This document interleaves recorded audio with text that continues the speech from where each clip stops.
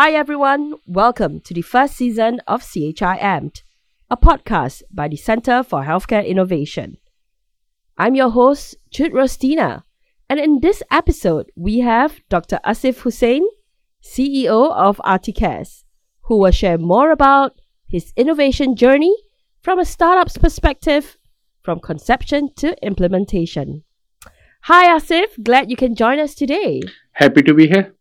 Yeah, so we know that you've had a number of innovations that have been commercialized in the area of rehabilitation robotics, and your name is synonymous with Articares.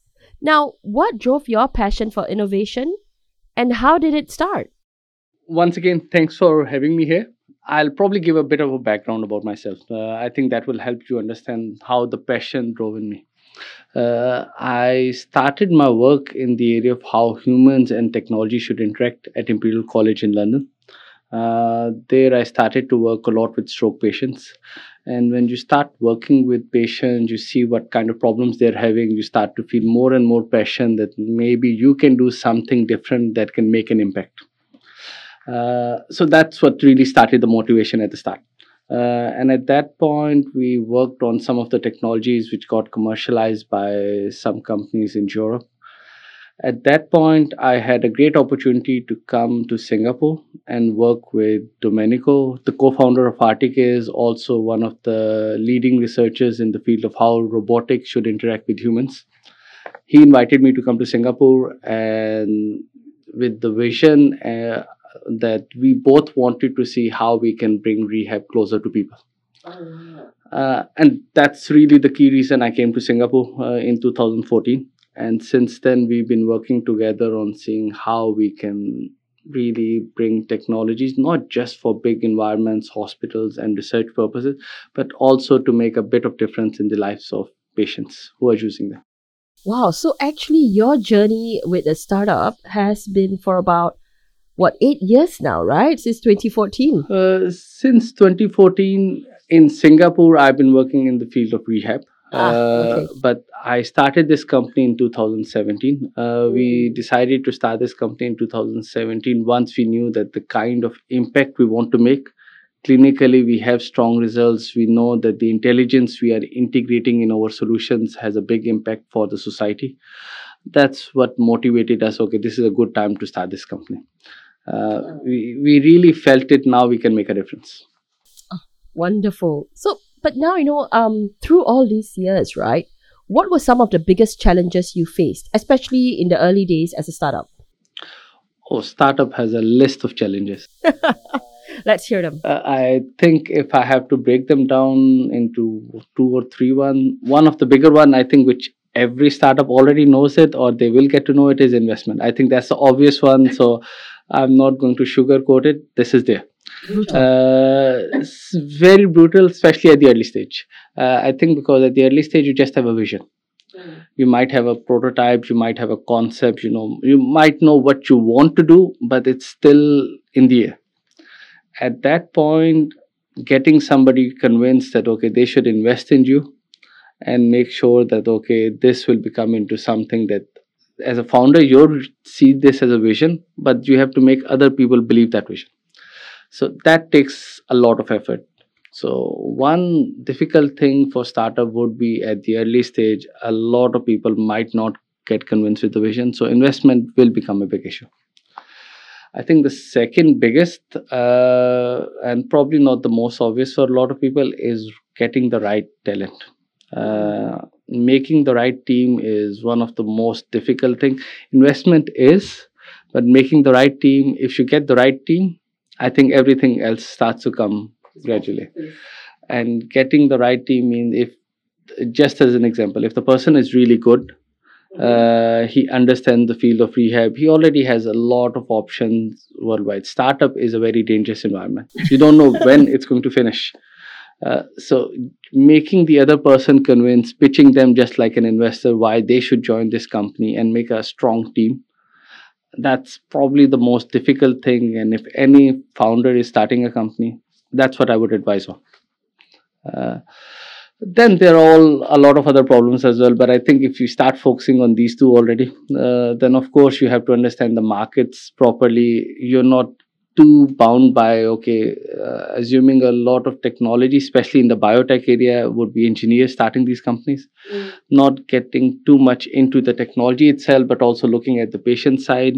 Uh, but these things you would learn along the way if you have the right team members who can question you, who can guide you. I think the other things will automatically start to line. So basically, everybody just co-learning together in the team then. You're all learning together. Wonderful. So tell us about that first innovation that was commercialized from Articus, and how did that impact the way forward for you? So a bit about Articus. At Articus, our vision is very simple: how to bring rehab closer to people. Mm. And the word closer really is the key point over here. It means closer in a hospital.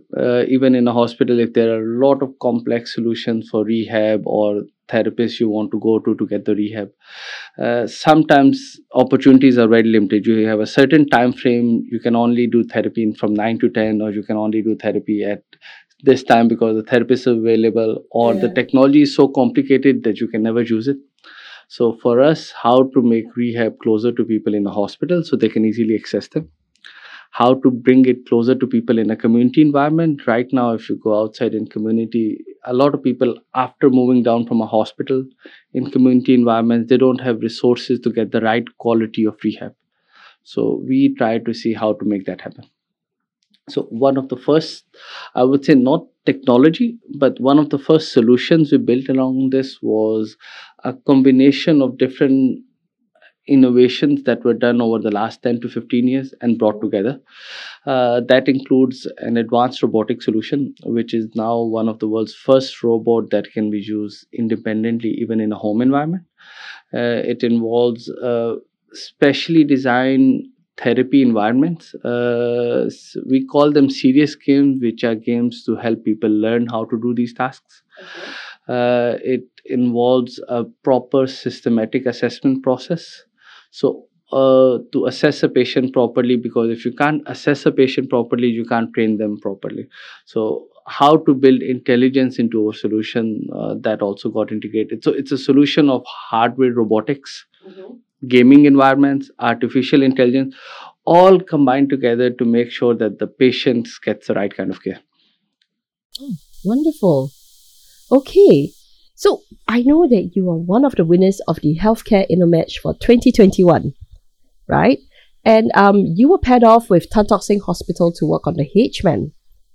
So we know that this pairing has made it possible for you to test bid the H-Man in a hospital simulated environment and to customize the solution to suit the local context and population. Now, can you share more about this experience and what is the latest development on this? Actually, that was one of the really fun experience. No matter how much research we've been doing over the years, how much clinical trials we do, every time you do a trial with patients, you go to a hospital and you learn from it's a massive experience. And a hospital like Tan Tock Seng, one of the world-class hospital in this area, partnering with us, seeing the value of how sharing the same vision that we have of how to bring technologies closer to people and closer to even patients' home. So we started this project with them on understanding how to, if we bring robotics home, what kind of issues can come. You can get a very good quality rehab sometimes in a hospital environment for a short amount of time. But once you bring it home, what kind of issues can happen? So our goal with Tan Tock Seng was to understand how issues happen. We learned from them, they learned from us, and we wanted to see how we can make this a possibility. So it was a great experience. It was very successful. We have one of the highest satisfaction rate of patients even at home training in a home environment. Therapists are very happy. So overall, the experience made us realize how we can improve the technologies. That also led us to a lot of new ideas how we can improve the experience of the patient. So we are making a lot of innovation in terms of how the intelligence of the system will make it now better for the patient to rehab faster. We are making it more comfortable, like the gaming environment, for example, might be suitable for a European environment, but how to relate it for the patients in Singapore. a lot of different things have been taken into account to make sure the experience of patient and the improvement of patient is way better. Okay. Could you maybe share with us a little bit more about the challenges of bringing this rehab therapy into the homes? Like, you Yes. mentioned the technical issues and things like that. So what were some of them and how did you overcome it? To put it in a very, I think it's a very different ballgame. Hospital and home are, as a doctor, as a therapist, as people working in a medical environment will understand that difference, but even the audience at home can imagine this.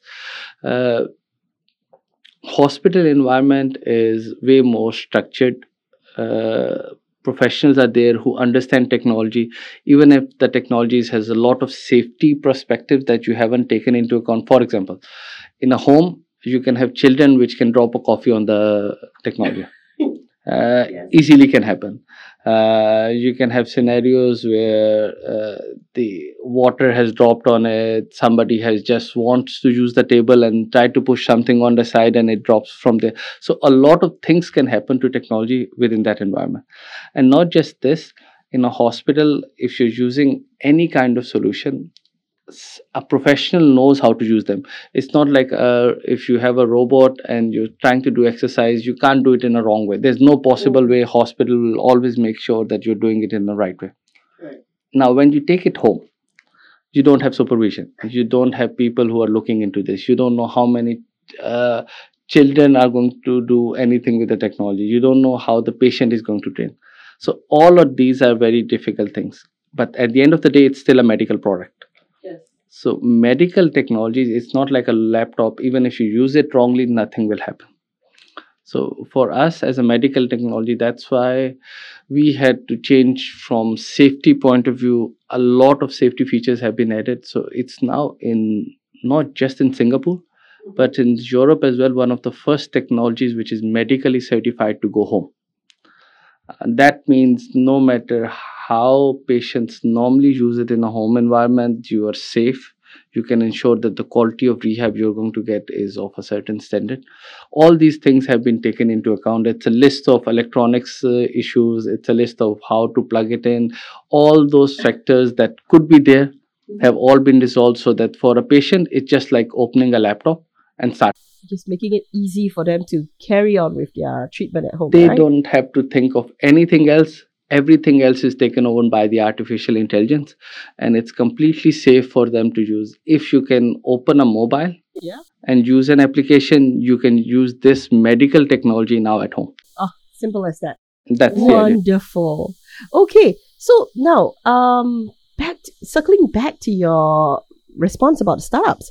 So could you tell us what are the 3 things you would advise new startups or those who are thinking of setting one up? One, I think I always give this, and maybe this is not the nicest thing to tell people, but I would always say, please don't start a startup for money.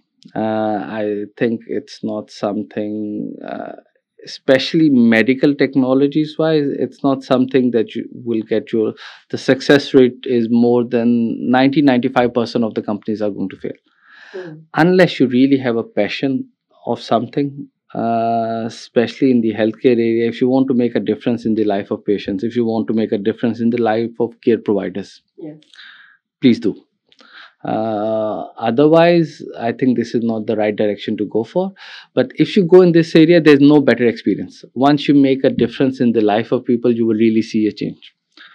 Issues that people need to remember, there will be a lot of failures. There's bound to be a lot of failures. If you're not having failures, you're probably not doing the right things. You're not understanding, you're not taking the challenges that you should be taking. So failures are expected. You should enjoy them and you should see how to learn from them. Oh, that's a really lovely way of looking at it. It's the only way startups can be successful. So I can tell you a list of things that went wrong in our processes, how people did not believe in certain things, how when you put a technology there, you thought it was the best solution at that time, and then people try it and you realize there are so many other things you need to improve. So the journey is constant. And you have to be really, really patient, knowing that next 5 to 6 years, money would not be there. It's the passion that has to drive you. Then once it gets successful, there could be opportunities, but that shouldn't be the goal. The goal should be what you're trying to do. So it's really passion to move forward, right? Passion to move forward. And the other thing that I already mentioned before, Yes. those things, keep on making sure that you're getting the right people, not the people who just agree with you, but the right kind of people who understand. One should understand business, the other should understand engineering, how to combine it together. Wonderful. Okay, thank you. And so what is the mark of success in Articare's journey as a startup? What is that next milestone you're looking forward to that will go, make you go, yes, we have arrived? I think for Articare, one of the key things that I want to see is, obviously, we are seeing it from a lot of patients that we are making a difference in their life. So a lot of patients already have shown this part. But the impact scale will really become obvious when not just a few people, but a massive population within Singapore, internationally as well, really can use it. It becomes a well-known name in how transformation is happening. And maybe not just for Articare itself, but across the field of rehab, if different people start to understand how we should decentralize healthcare, how we should start to look at it from a patient's perspective, that change that we want to bring, I think that would be a really good point. Okay, we've done our job properly. Oh, nice. And I look forward to that for you as well. Yes. Thank you. Okay, so now on healthcare, like overall, right, the healthcare industry, what is your vision for healthcare in the next 5 years? It's pretty much in line with what we've been seeing already. I think one of the key direction we have to go now is towards community and home. Yes. Hospitals with the fast aging population. I mean, Singapore is a very, unfortunately, a good example of how, since Singapore is a fast aging population, we know we can already see the impact that will have in the next 10-20 years. With aging population, more and more people will be having chronic injuries and they will need different kinds of support. So medical care wise, if everything has to be within a centralized environment like a hospital, we will not be able to take care of everybody. So already from now, and I think the government already is in the right direction, but worldwide this message is slowly coming in. Singapore is just way faster in terms of aging. Singapore, Japan are a few examples where aging population is a big issue already now. So I see it will go towards decentralization, going outside of the hospital, beyond the walls of the hospital environment. That will be the key thing that will be happening. And even for us as a company, for example, we are now launching another robot for the hand part as well, for training hand and arm portions. All of these technologies are designed from a perspective where patients can be a bit more independent, they can have a bit more control of their healthcare. That vision is going to resonate across the healthcare industry now. Wow. Well, that's wonderful, really. Thank you, Dr. Asif. I'm so glad you made time to join us. Pleasure, my pleasure as well. And we wish you all the best as well in the work that you're doing with Articare moving forward. And I'm sure we're going to be hearing a lot more about you. Thank you. Thank you. Looking forward to meeting you again as well. Yes. Take care, Dr. Asif. Thank you. Thank you. And you just heard Dr. Asif Hussain, CEO of Articare, who shared more about his innovation journey from a startup's perspective, from conception to implementation. If you'd like to learn more about the Centre for Healthcare Innovation, follow us on LinkedIn or visit our website at www.chi.sg.